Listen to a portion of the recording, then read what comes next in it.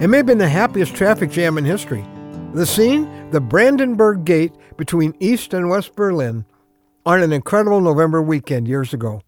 Suddenly, after rapid revolutionary changes in the policies of East Germany's communist government, people could go through the wall that for 28 years had divided that city between free and communist.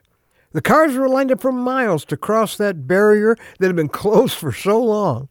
Some people drove through the wall, some people walked through the gate, some scaled fences to get there more quickly, and the news reported that tens of thousands of people began to break into a delirious chant that the whole world could hear. The wall is gone, the wall is gone. Well, so is yours.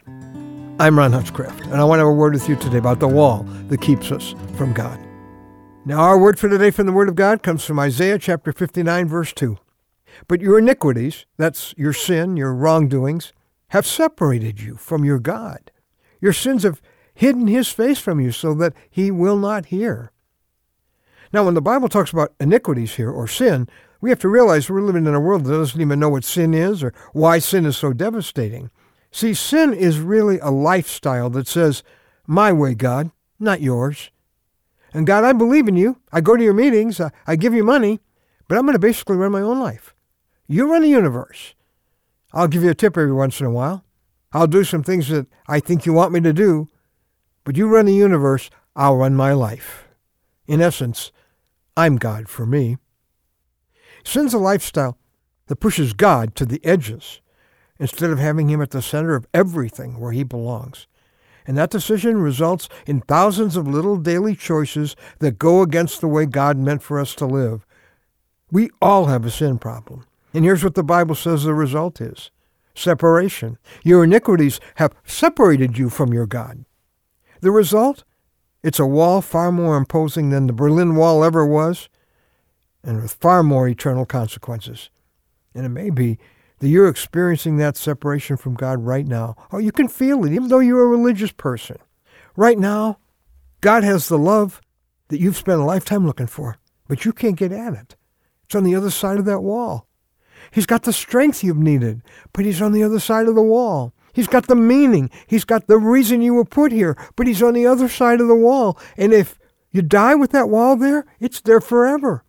You say, well, Ron, I knew there was something between me and God. I've known that without hearing you tell me that. Well, the great news is, earlier in this same book of the Bible, Isaiah 53:6 says this, God has laid on him, speaking of Christ, the iniquity of us all. All of my sin was put on Jesus Christ when he died on the cross. He was separated from God the Father, so I don't ever have to be, so you don't ever have to be, if we'll just pin all our hopes on Jesus. Not on a religion about him, not on our own goodness, but on Jesus alone. You tired of a wall between you and God? You tired of being away from the God that you were made by and made for?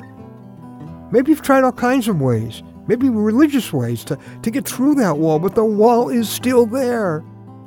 Only Jesus, the Savior who died for the sins that make up the wall, can take it down. Today, right now, you could talk to him even as we conclude and say, Jesus, I'm pinning all my hopes on you to be forgiven, to go to heaven, to have a relationship with God.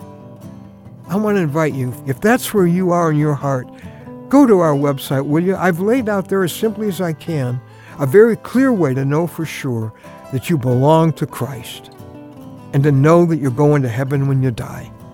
Here's that website. It's anewstory.com. That's anewstory.com.